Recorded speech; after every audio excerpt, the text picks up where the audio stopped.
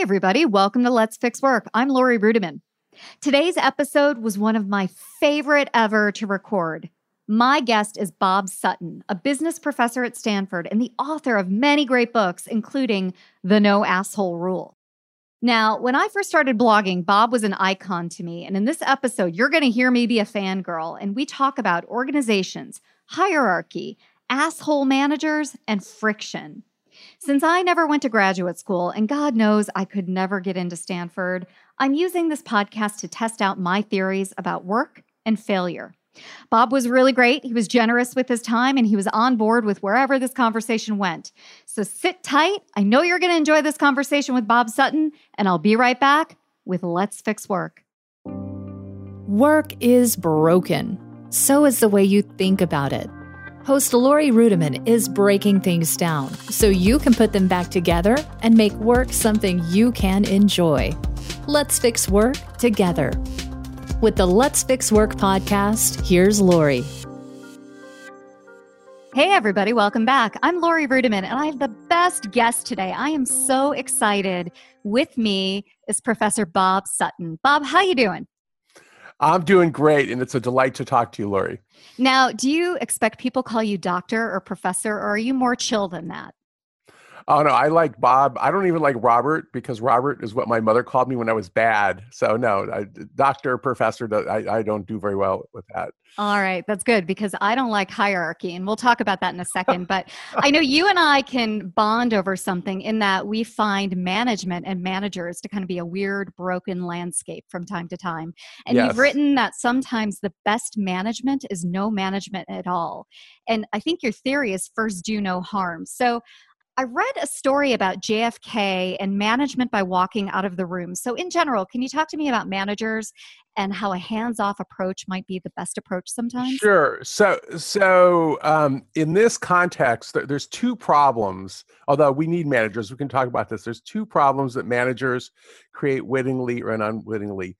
The first one is they overestimate their value. And there's my co-author and crazy colleague, Jeff Effer, has all sorts of evidence that the more closely a manager watches people, the more advice they give them, the better they will rate the work, regardless of the quality of the work. So there's this illusion that the more micromanagement you do, the better the work is. So that's the first problem, okay? And by the way, that sounds like parenting, right? You think the more advice you give to your children, the better off they're doing? So this issue, the sort of tightrope walking of when to push versus when to back off in both parenting and management, it's the biggest challenge. It really, well, we could just talk about that forever.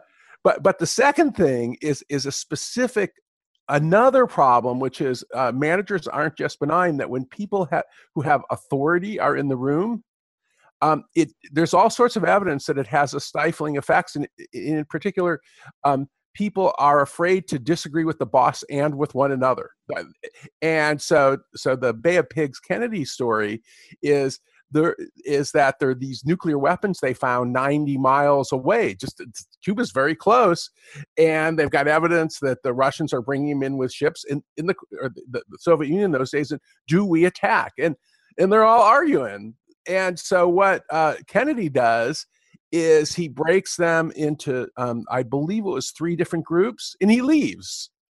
And the reason that he did it was because he believed that his effect was stifling. And also, we know this, when you have too big of a group, it creates all sorts of problems. So this idea of management by walking out of the room, and I've also, the person I talk about in that post is David Kelly, the founder of IDEO.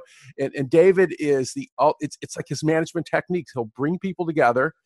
He also hates meetings, so he solves 2 problems at once. And he invites everybody to start going. And I just have seen him do this now hundreds of times. And he kind of moves to the side, then he walks to the back, and then he leaves. I love it. That's so smart. But so to me, there's some leadership there because he's convening him, but he has the sense to get out of the way because he's often introducing people who ordinarily wouldn't talk to one another. So anyways. No, I think that's really interesting because in those examples, there is a leader in the room. There is a manager. But from my perspective, I'm suspicious of managers and I'm really suspicious of hierarchy. You know, I'm a bit of a contrarian. That's kind of what I'm known for.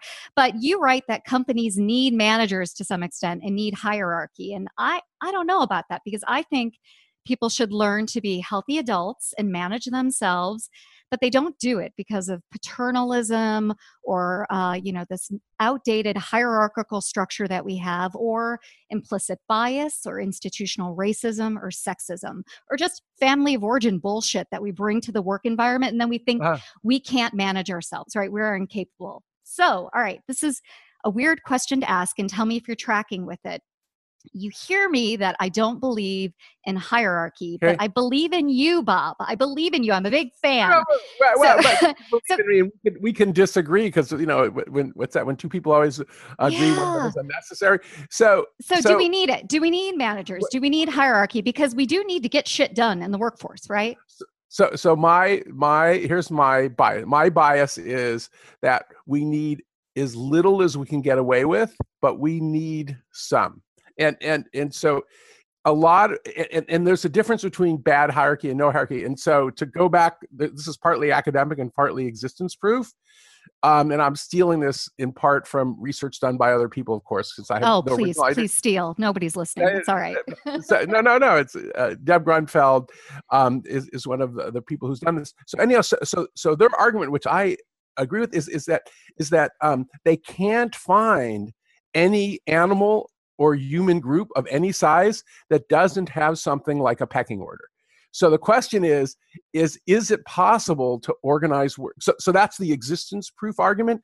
And then we start seeing examples of people who really hate a hierarchy of managers and remove them, or build organizations without them, and they tend to fall apart, or they tend to not exist. So I'll give you two quick local stories, one funny, the other one which gets to your, by the way, sexual harassment and all that sort of stuff.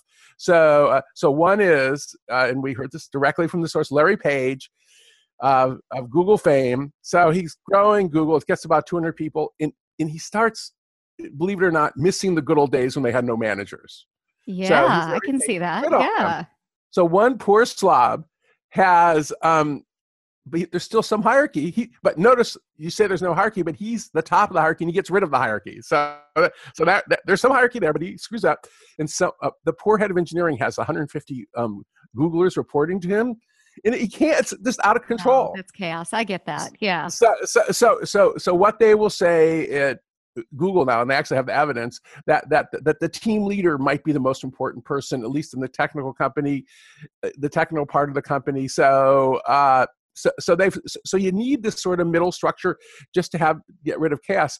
But then the other problem, which is more serious, in having seen the most dysfunctional of Silicon Valley startups, Uber certainly would qualify. But the one that I'm going to talk about, GitHub, which was just bought for $7.5 billion by Microsoft. Oh yeah, everybody knows. Yeah. There's an interesting story there, which is in the very early days, you can sort of read about how we had no hierarchy and we can do whatever we want. And they were using adhocracy, or they didn't even know what adhocracy meant, which, by the way, is very hierarchical. Adhocracy is hierarchical. They don't have managers, but there's a hierarchy. Anyways, so what happened was, under this kind of anything goes situations, what do you have? Like 90% tech bros and 10% women, okay? And I talked to Chris Wansworth before I knew he was going to be worth $7.5 billion. I was talking about scaling. And the reason was that his I started talking about the virtue of hierarchy, and his venture capitalist said, you got to talk to Chris because they tried the adhocracy thing. Things went out of control. They had horrible sexual harassment assault problem. One of the co-founders got forced out, and Chris took over, and Chris said, I'm really a nice guy, but sometimes you need some sort of controls. And so the problem is, in that situation when sexual harassment and assault happened, the problem of who the woman even went to. Yeah, I can see that. Absolutely. So the question of where the appeal goes to, anything goes, then you're sort of in sort of a crazy Lord of the Flies rule. So, between Lord of the Flies and an old school militaristic style way of running a company where people don't have a voice and don't have agency, there's something in the middle, right? Yes. Organized and we're responsible and accountable and we have agency. So to that point, so this is, I don't know if you should get Patty McCord on your podcast if you haven't yet, of Netflix Flame. Yeah, no, I've met her a few times, but please, hook me up, man. That's the way She's and so when I did the podcast with her, and Patty and I argue a little bit, she's so into fully formed adults that she'll claim that, at Netflix. So to the extent you have fully formed adults, to the extent you have a strong culture, and one thing we can talk about maybe later. So these things are things that dampen the need for hierarchy, and especially command and controls. You have fully formed adults. We have agreement about what's good and bad behavior, right? And this is sort of Chip Connolly's argument about Airbnb or something. And then one thing that I'm really into, and this is the friction stuff too, is when people have rhythms of the work, then you don't have to micromanage so much because everybody kind of knows what needs to be done. So, yeah, man, you're on the same wavelength. I get that, right? Yeah. So I'm into and then there's a difference between having an authority system and having authoritarian assholes in the authority system. So some of it is who get promoted. Are people who get promoted, are they people who so the best leaders are probably guilt-prone leaders. There's some evidence from my buddy. He's not even Jewish, and he did this research, so it's just fabulous. He's Catholic. They have plenty of their. Well, that's good enough. so he's got this evidence that some of the best leaders are guilt-prone. So can you tell us what guilt-prone means? Guilt-prone means that they're always worried about other people around them, how they're feeling, whether they're contributing enough, whether they're involved enough. They're not thinking about themselves. So they're is not that empathy? Yeah, it's some empathy, but it's also some empathy is complicated because a lot of people have empathy. Some people have empathy. They use it to exploit and they know how you're feeling, and they're selfish. So they have empathy, but they also have the guilt, and it's different than shame. People who feel ashamed, they feel terrible and don't want to be around other people and don't want to help. So it's guilt. They've got a couple academic, it's guilt proneness. So a guilt prone leader, you think about it, it's the exact opposite of a narcissist. They're constantly, doing things on behalf of other people. And so Frank has a great line. I said, so Frank, this guilt prone stuff, this is great stuff. He said, yeah, it's great for the team. It's hell on them. They're just constantly worried about other people. It's like how they're feeling. That's exhausting. You don't want to do that as a manager. So, all right, let me ask you this. If I'm starting up a new organization tomorrow, right? Any 3 best practices around management, structure, and hierarchy. What have you got? For a new organization? Or I don't know, any organization, right? I mean, what's the 3 best takeaways for someone who's listening to this podcast? Oh God. So let's take a small startup, because that actually is kind of the easiest. Yeah. So you have somebody who is driven and focused, but actually cares about other people. So some of the guilt zone stuff, but the attitude, we would say, is that they have strong opinions weakly held. So that's the wisdom. So, and those are kind of the best leaders, that they really, really are committed to doing something, and they're really pushing harder from the back of their mind. Gee, I might be wrong. So I guess that would be one. I guess that a second one is that they realize they can't do it all themselves, so they bring in people who offset. So this is part of the wisdom thing. They offset their weaknesses. So Mark Zuckerberg, who is not doing so well lately, I got to admit. No, he's not. Yeah. But one of the things that I did admire about Mark for a long period of time, and I see it in Ed Catmull at Pixar, is that their definition of people that they should bring in are people who have complementary skills and emotional styles to themselves. So they bring in a complete team. So I guess those are sort of 2 things, but those are the things that I look for, and then I guess some resilience would be nice too, because when you start a company, there's a hell of a lot of failure. I love it. And we're going to talk about failure in the second half. As we wrap up this segment, I want to talk briefly about your awesome book, The No Asshole Rule, right? I mean, this is the book, right? Did I get that title right? I think there's the No Asshole Rule, and then there's the Asshole Survival Guide. So I've written 2 related books, yes.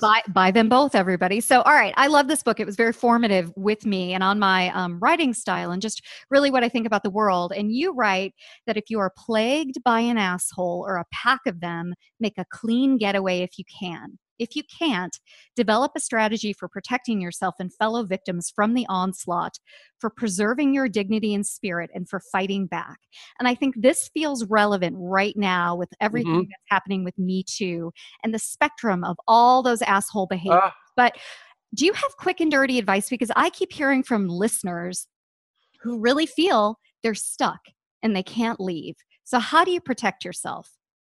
Well, so I wish I could give you like the glib 1 minute answer, but when all of us have been in situations like that, and Yeah. it's hell, and to me, it's sort of a continuum. Okay, so if you can't get out, and it's better to get out, all the evidence is it's so bad for you. There's 100,000 studies that show really it's bad for your mental and physical health to be around people who leave you feeling demeaned and de-energized. If you can't get out, to me, there's sort of three different clumps of strategies. The first one is to treat it like kryptonite. And to the extent possible, literally have shorter interactions, have less interactions. So people have written me with these remarkably skilled methods that they use to know when the schedule of the worst asshole is, and to even do advanced scouting work with the executive assistant to see what move. So they these really elaborate techniques to avoid exposure. And one of my favorite ones, that Steve Jobs, just simply calling him as an asshole is too complicated. But so I meet this guy in the executive program, and he said, "So I was at Apple for 25 years, and really going to meetings with Steve wasn't always that pleasant. And so I always had the strategy that I would sit as far away from as possible on the same side of the table." And you think about it, we've all been in kind of squarish that's the seat where they can't look you in the eye. And he said if you sat next to him, the odds you would get insulted and or end up working late for 2 weeks were really high. So I just tried to literally like avoid. Isn't that sort of amazing? That And he is said, so creative. Oh my God. If "Well, that creativity could be channeled for other work in this world, that would be so much more helpful than avoiding the asshole that was Steve Jobs. No, that's right. But he was more complicated than that. Yeah, of I just course. calling him an asshole is too and that's the other thing, is that there's temporary and certified assholes, and so one of the problems with like people engaged in sexual harassment, assault, extreme race, all this sort of stuff. Like Bullying, I yeah, think all of it. Yeah. but there's sort of lower level stuff that's more complicated. So, but then there's another set of techniques for those of us, including me, who had cognitive behavioral therapy. I kind of stole them from cognitive behavioral therapy. So this is finding ways to you can't change the objective stimuli, but have it not hurt so much. See the humor in it. Do things. There's great research on temporal distancing or time travel that. And people would write me about this, like a guy's at the military or the Air Force Academy, and he said, "I just imagine when he's a plebe and the upperclassman's in his face screaming at him. I just imagine it's a year and a half later and I'm flying." Oh And my so God. so it's like literally this time Beautiful. Yeah. Yeah. And also how many of us dealt with our childhood. Yeah. I can see the CBT parallels there. Yeah. Well, it's all because the whole thing, and that's the disadvantage of CBT, is a lot of time it's about changing your interpretation of the situation when you can't change the situation. And my favorite one, since I write about assholes and study assholes, but I didn't come up with this. So Stanford, with all due respect, it's like any large bureaucracy, we have plenty of assholes, not any more than our share, but we've got our share. And so there's a brilliant administrator. I better not use his name. I always used it. And he uses this technique that when he's in a meeting with somebody who's an asshole, he starts pretending that he's an assholeologist. And he says to himself, he's so lucky to be this close to such an amazing specimen. And Oh my I God. just could I can't do that. How can No. So I'm trying to do it, but I think he has better mental health than I do. But in all of these cases, the disadvantage is that you're not changing yourself. The advantage is it's just like we've all been on the 6-hour airplane flight next to the unpleasant person who isn't so bad. You just think about when it's over. You imagine you're somewhere else. You don't take it personally. So sometimes you got to do that. And then the fighting back is very complicated. But the main thing and I think you can see this in Me Too. You can see it in one thing that isn't talked about much, but what happened with sexual assault in the Catholic Church. there's kind of at least two things that you need to fight back in situations where the authorities aren't reasonable. I mean, if you have an asshole boss who's a reasonable person and you pull them aside and have a conversation with them, that actually works in some situations, especially if people don't mean it. But if you're a truly sort of mobbing bad situation, or have one, Harvey Weinstein or something. So the things that we see that always seem to be characteristics is, one, they're well documented, and two, they bond together and form a big enough group that they have some power, and you can't accuse them of being a crazy individual. I love it. That's what we're seeing right now, isn't it? That's what we're seeing. Yeah. I mean, look what happened with Bill Cosby. I mean, and Harvey Weinstein, and you're right. The Catholic Church is a great parallel. You can't deny when hundreds of thousands of people start to rise up and talk about their, stories. Suddenly, it's a real thing. Absolutely, that makes sense to me. But when you're a lone victim and you're trying to fight a whole bunch of bullies, or nasty people it's really a tough situation. So it is one of those things that there is strength in numbers, and so finding even little situations where, like this woman wrote me, she was an animal control officer, and so dog catcher, and they had an asshole colleague who was also racist, and she was driving them all nuts, and they complained to the boss, nothing would happen, but then they wrote what they called the asshole diaries. They spent 3 weeks. They recorded every nasty thing she did. They brought it to her boss, and then she was gone. Amazing. So that doesn't work sometimes. I mean, ask some of the people who worked for Fox News. It did not work. No, it didn't for years. But and ask a lot of people in HR about the power of documenting, and you go, we document stuff in HR all the time, and depending on who we're documenting, it doesn't work. But in some cases, it does. I hear you. That's really interesting. Yeah, that's just part of. Well, Gretchen Carlson recording Roger Ailes. That's what brought him down. I mean, she had on tape that, which, by the way, is legal in New York and unlawful in the state of California. So you got to be careful who you record. But yeah, that's good advice. Well, listen, when we come back, we're going to try not to be so depressing, because we're going to talk about your new favorite topic, which is friction. Are you ready for that in the second half? Yes. All right, everybody. We'll be right back after the break with more of Let's Fix Work. You know I love to brag about my friends. I also like to listen to them.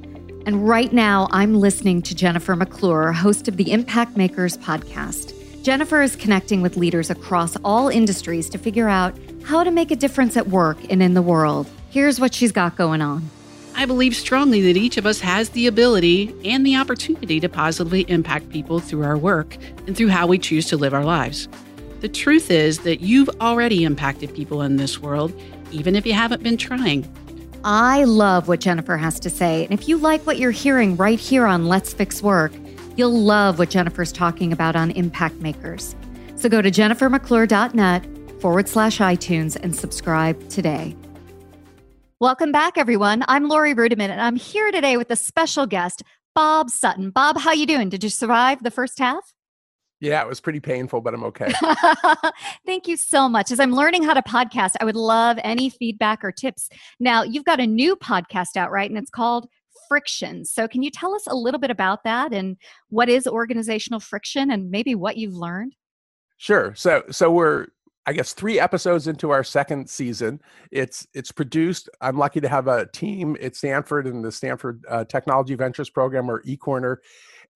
And so the idea is that my co-author Huggy Rao and we did a bunch of work on scaling up excellence and what it takes to spread good ideas and practices across organizations, what it takes to grow organizations.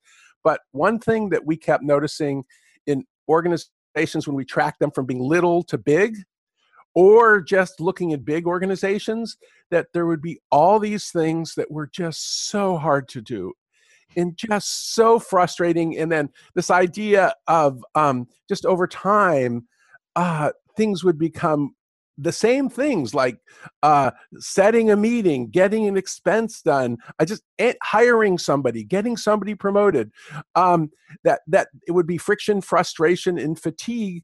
And it would just sort of bring everybody down to the point where they sometimes would feel helpless and not try. So that was the bad news. But the good news was that once we started talking to people about organizational friction, that they would also talk about the notion that there's some things that actually should be harder to do in organizations. Bad behavior, certainly, but also in the world of creativity and innovation, some of the things that we saw is on the scale up. People would try to scale up things that were bad ideas or weren't finished, and they'd screw everything up. So there's sometimes when you need to sort of slow things down. So this tension between making things hard and making things easy is what we're interested in, and we're interested in essentially stories about when friction is good, when friction is bad, and how to deal with it. So we're doing a whole bunch of things in addition to the podcast. We're doing case studies and so on, but talking to lots of smart people. But we're also doing podcasting like you because it's a great excuse to talk to smart people. I love it. That's exactly what this is. You know, every time I speak to someone like you, I learn a ton.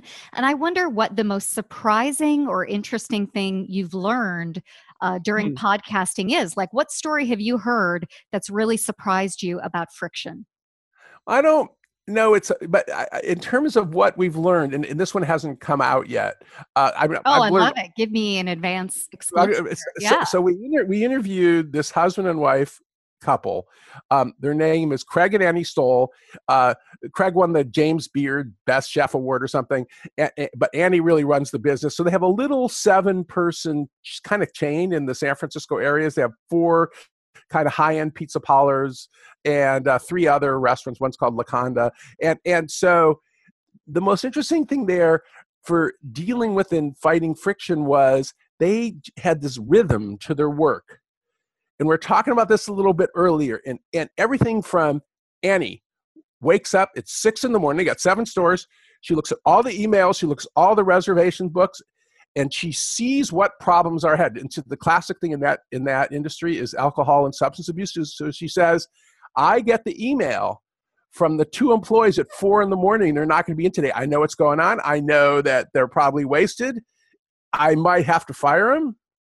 And I know I've got an immediate problem to fill in. So that, and then there's the rhythm of the day, which is when the stuff arrives in the morning, when they have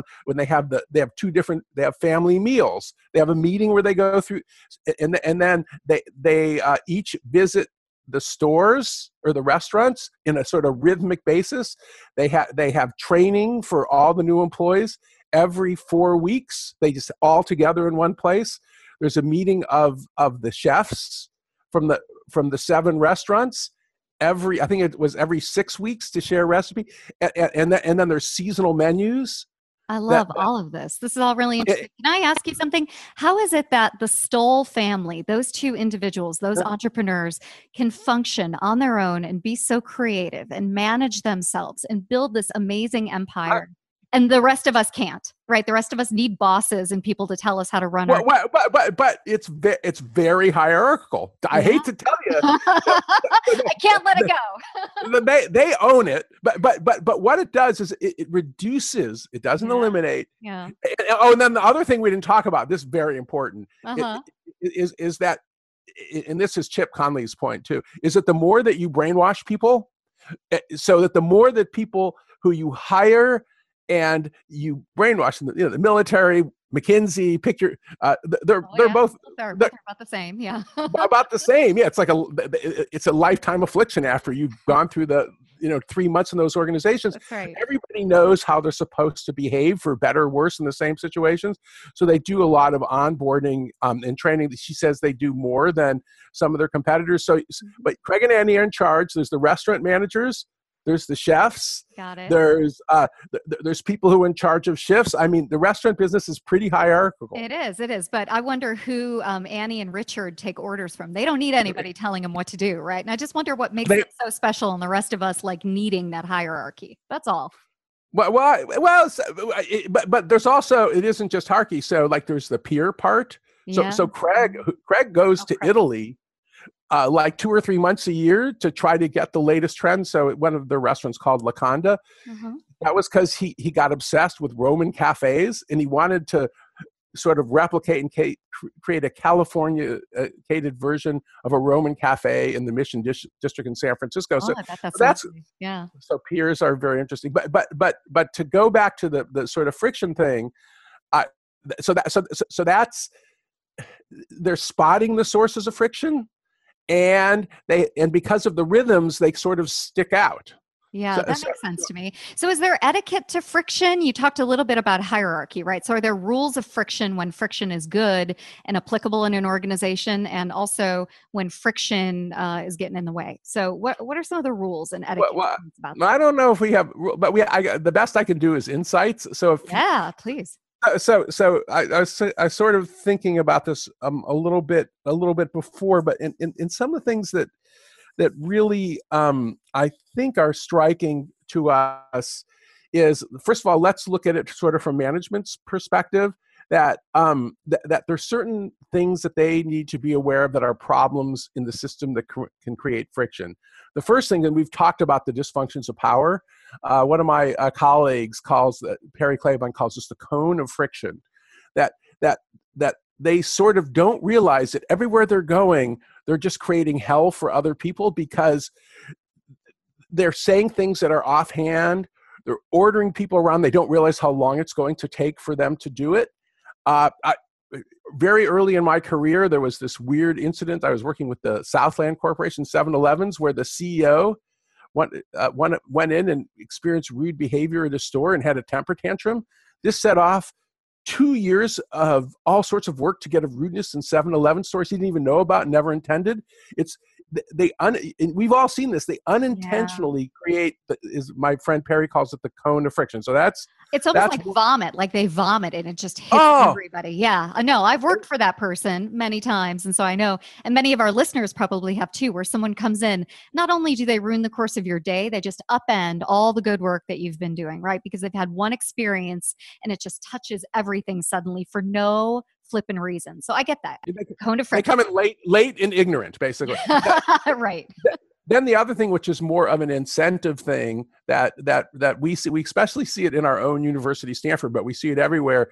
And there's all this incentive for adding, and there's no incentive for removing anything. And so we call this, in very academic language, the George Carlin problem, after the comedian.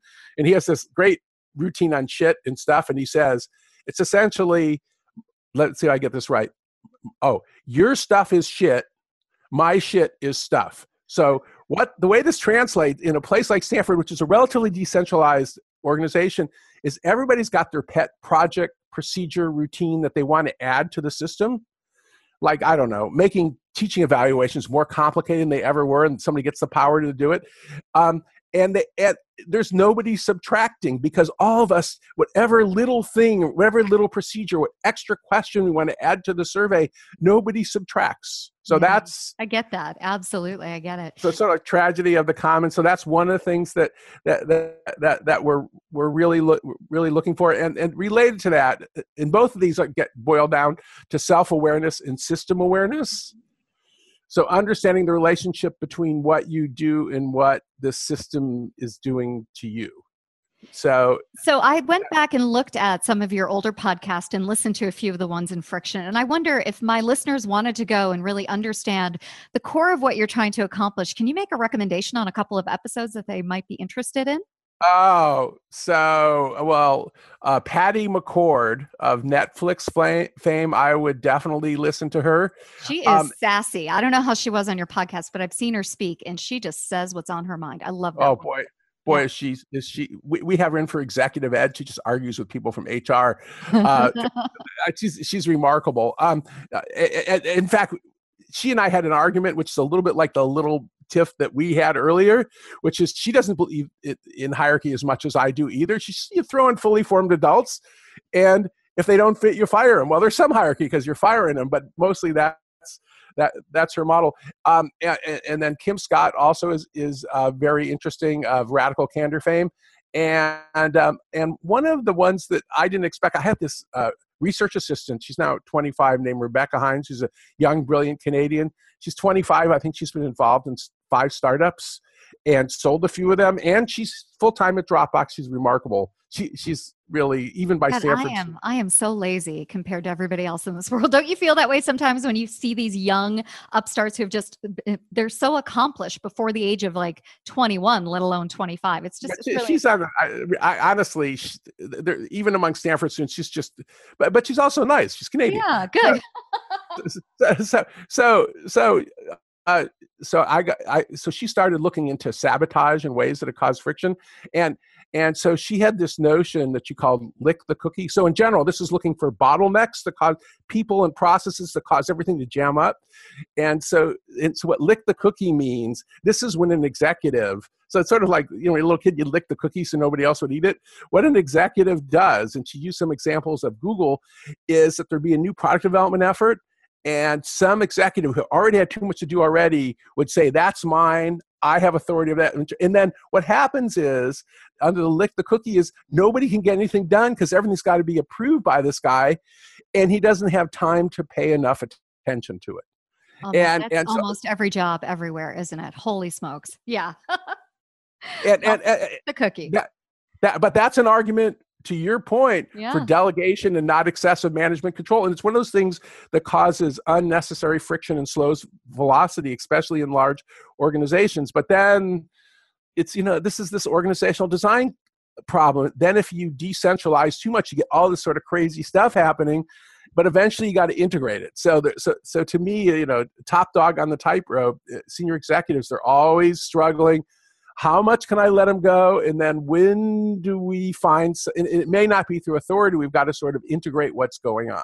God, it's such an interesting conversation around that tightrope, right? That walk around structure and art and creativity. As we wrap up today, I want to talk about something that's a little personal to me. I've been studying for the past couple of years the art of failure, right? That's very in vogue. Yes. On trend, and from Google to, I don't know, name your Silicon Valley startup to New York-based startups. Everybody wants to fail forward, fail faster, and they celebrate failure. And, I'm just a little woman from the Midwest. I'm 43 years old, right? I don't believe that failure is necessarily a good thing, but I don't want to run away from it either.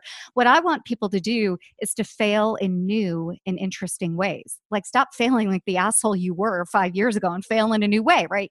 Demonstrate some growth. So I wonder, as we wrap up, can you tell me your just general take on this trend of failure, and how should we be thinking about failure, maybe as healthy adults? Like, what's the right way? Wow. So just an initial comment that if somebody makes the same mistake again and again and they're not learning. But that's most of us. Yeah. And so since you're a Midwestern, my favorite, I went to University of Michigan PhD program, even though I'm a Californian. There's a guy named Carl Weick, now retired, probably the most imaginative organizational theorist. And his argument is, am I a success or a failure? Or am I succeeding or failing is not a very useful question. His question is, what am I learning? And I think that's the same philosophy to me you just described. Who cares if you're succeeding? If you're learning, you're cool.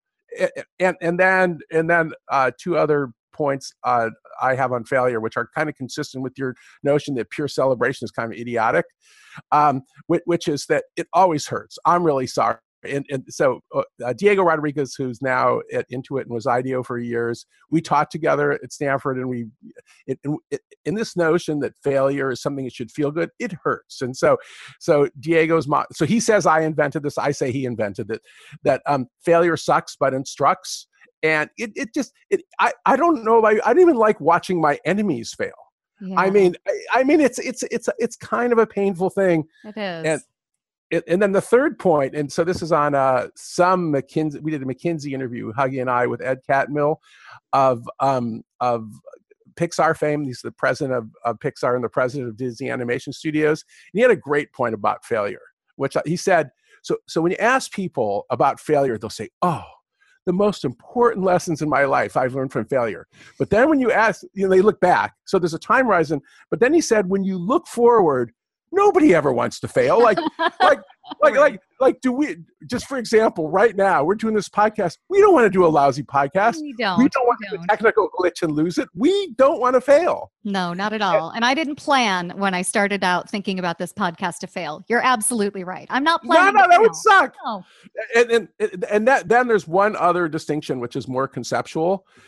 And this is back to Diego Rodriguez. When he was at IDEO, he asked his clients, where's your place to fail? So there are some situations, product development, prototypes, I don't know, a pilot, where a concept car where failure is just fine. But there are some situations, let's say flying on an airplane or getting getting the surgery you just had. No, I don't want them failing. And, no, I don't either. Yeah. So this idea that failure in sort of a routine, possibly dangerous situation, So that's one of the problems I'm seeing. By the way, Tesla would be a good example of this. And then this horrible thing that happened, Theranos, and that was what really brought down Theranos. And you're seeing problems with Tesla too. They're taking the logic of experimentation and they're putting it in situations where it's not ready. They're scaling failure. Yeah, absolutely. Yeah. I'm sorry to scaling failure. That's a perfect way to put it. So yeah, I really think absolutely. Yeah.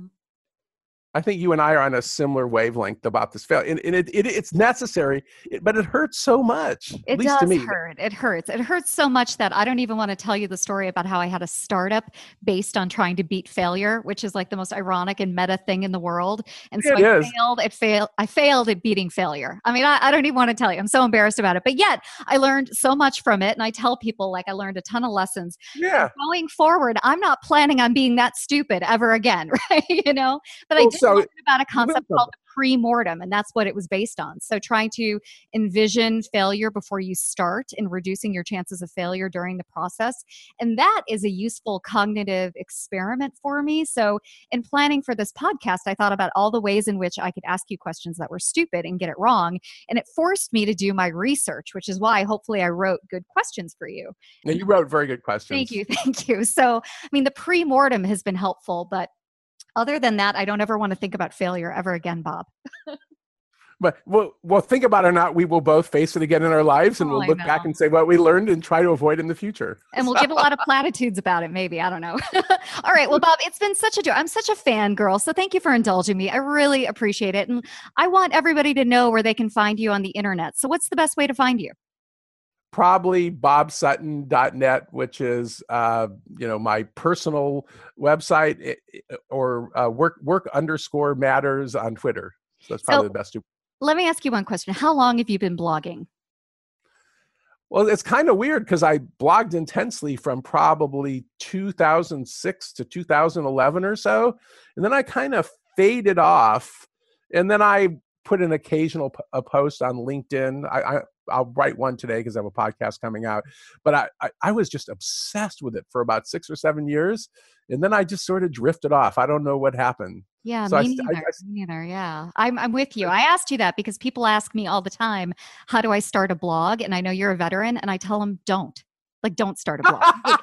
Why would you do that? Go right on LinkedIn or go right on Medium, but don't invest in a URL. That's a pain in the ass and an old way of communicating. But I didn't know if you had any advice for anybody out there for that very frequent question that I get.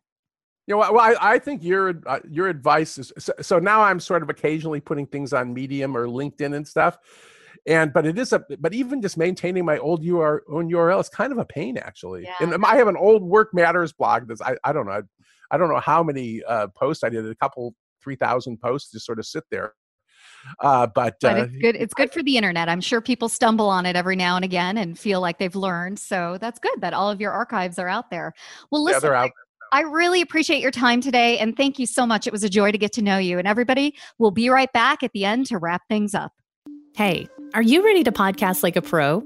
Then you need a secret weapon, someone who can make it easy, where all you have to do is show up and be the host. At One Stone Creative, that's what we do. Everything. Yeah, everything. Imagine, every time you sit down to record, you know what your topic is. You want a script? We can do that too. Then you record it, drop it in a folder, and that's it. Our team will take it from there. Production, show notes, uploads, blog posts, social media assets, swipe copy, like I said, everything. Book a call with the podcast strategist today. Just go to onestonecreative.net/podcast. That's onestonecreative.net/podcast. And we'll take it from there. Hey, everybody, welcome back. I hope you enjoyed my conversation with Bob Sutton. God, I am such a fan of that man. He is a rock star in his creative thinking and really just someone you should read and someone you should connect with on the internet. So please go listen to his podcast called Friction. It's super good. Connect with him on LinkedIn. Tell him I sent you. And while you're at it, connect with me at Let's Fix Work and L. Rudiman. Now, Let's Fix Work is a production of One Stone Creative. Audra Casino and Megan Doherty are not assholes, and they make me sound great week after week. We have marketing, social media, and content help from Gerson Laflèche. And I am so grateful for all of you who subscribe, rate, review, and share. If you haven't already, please give us a 5-star review over at iTunes or your favorite podcast player. Don't be an asshole. Don't give me 1 star. If you don't like this podcast, just email me at hello@letsfixwork.com. That's all for this episode. I hope you like the show. We'll see you next time on Let's Fix Work. Thank you for listening to this episode of Let's Fix Work. Wouldn't you love to get your hands on Lori's no-holds-barred, honest HR handbook for employees and pros alike? Download it for free at lorirudiman.com/DIYHR.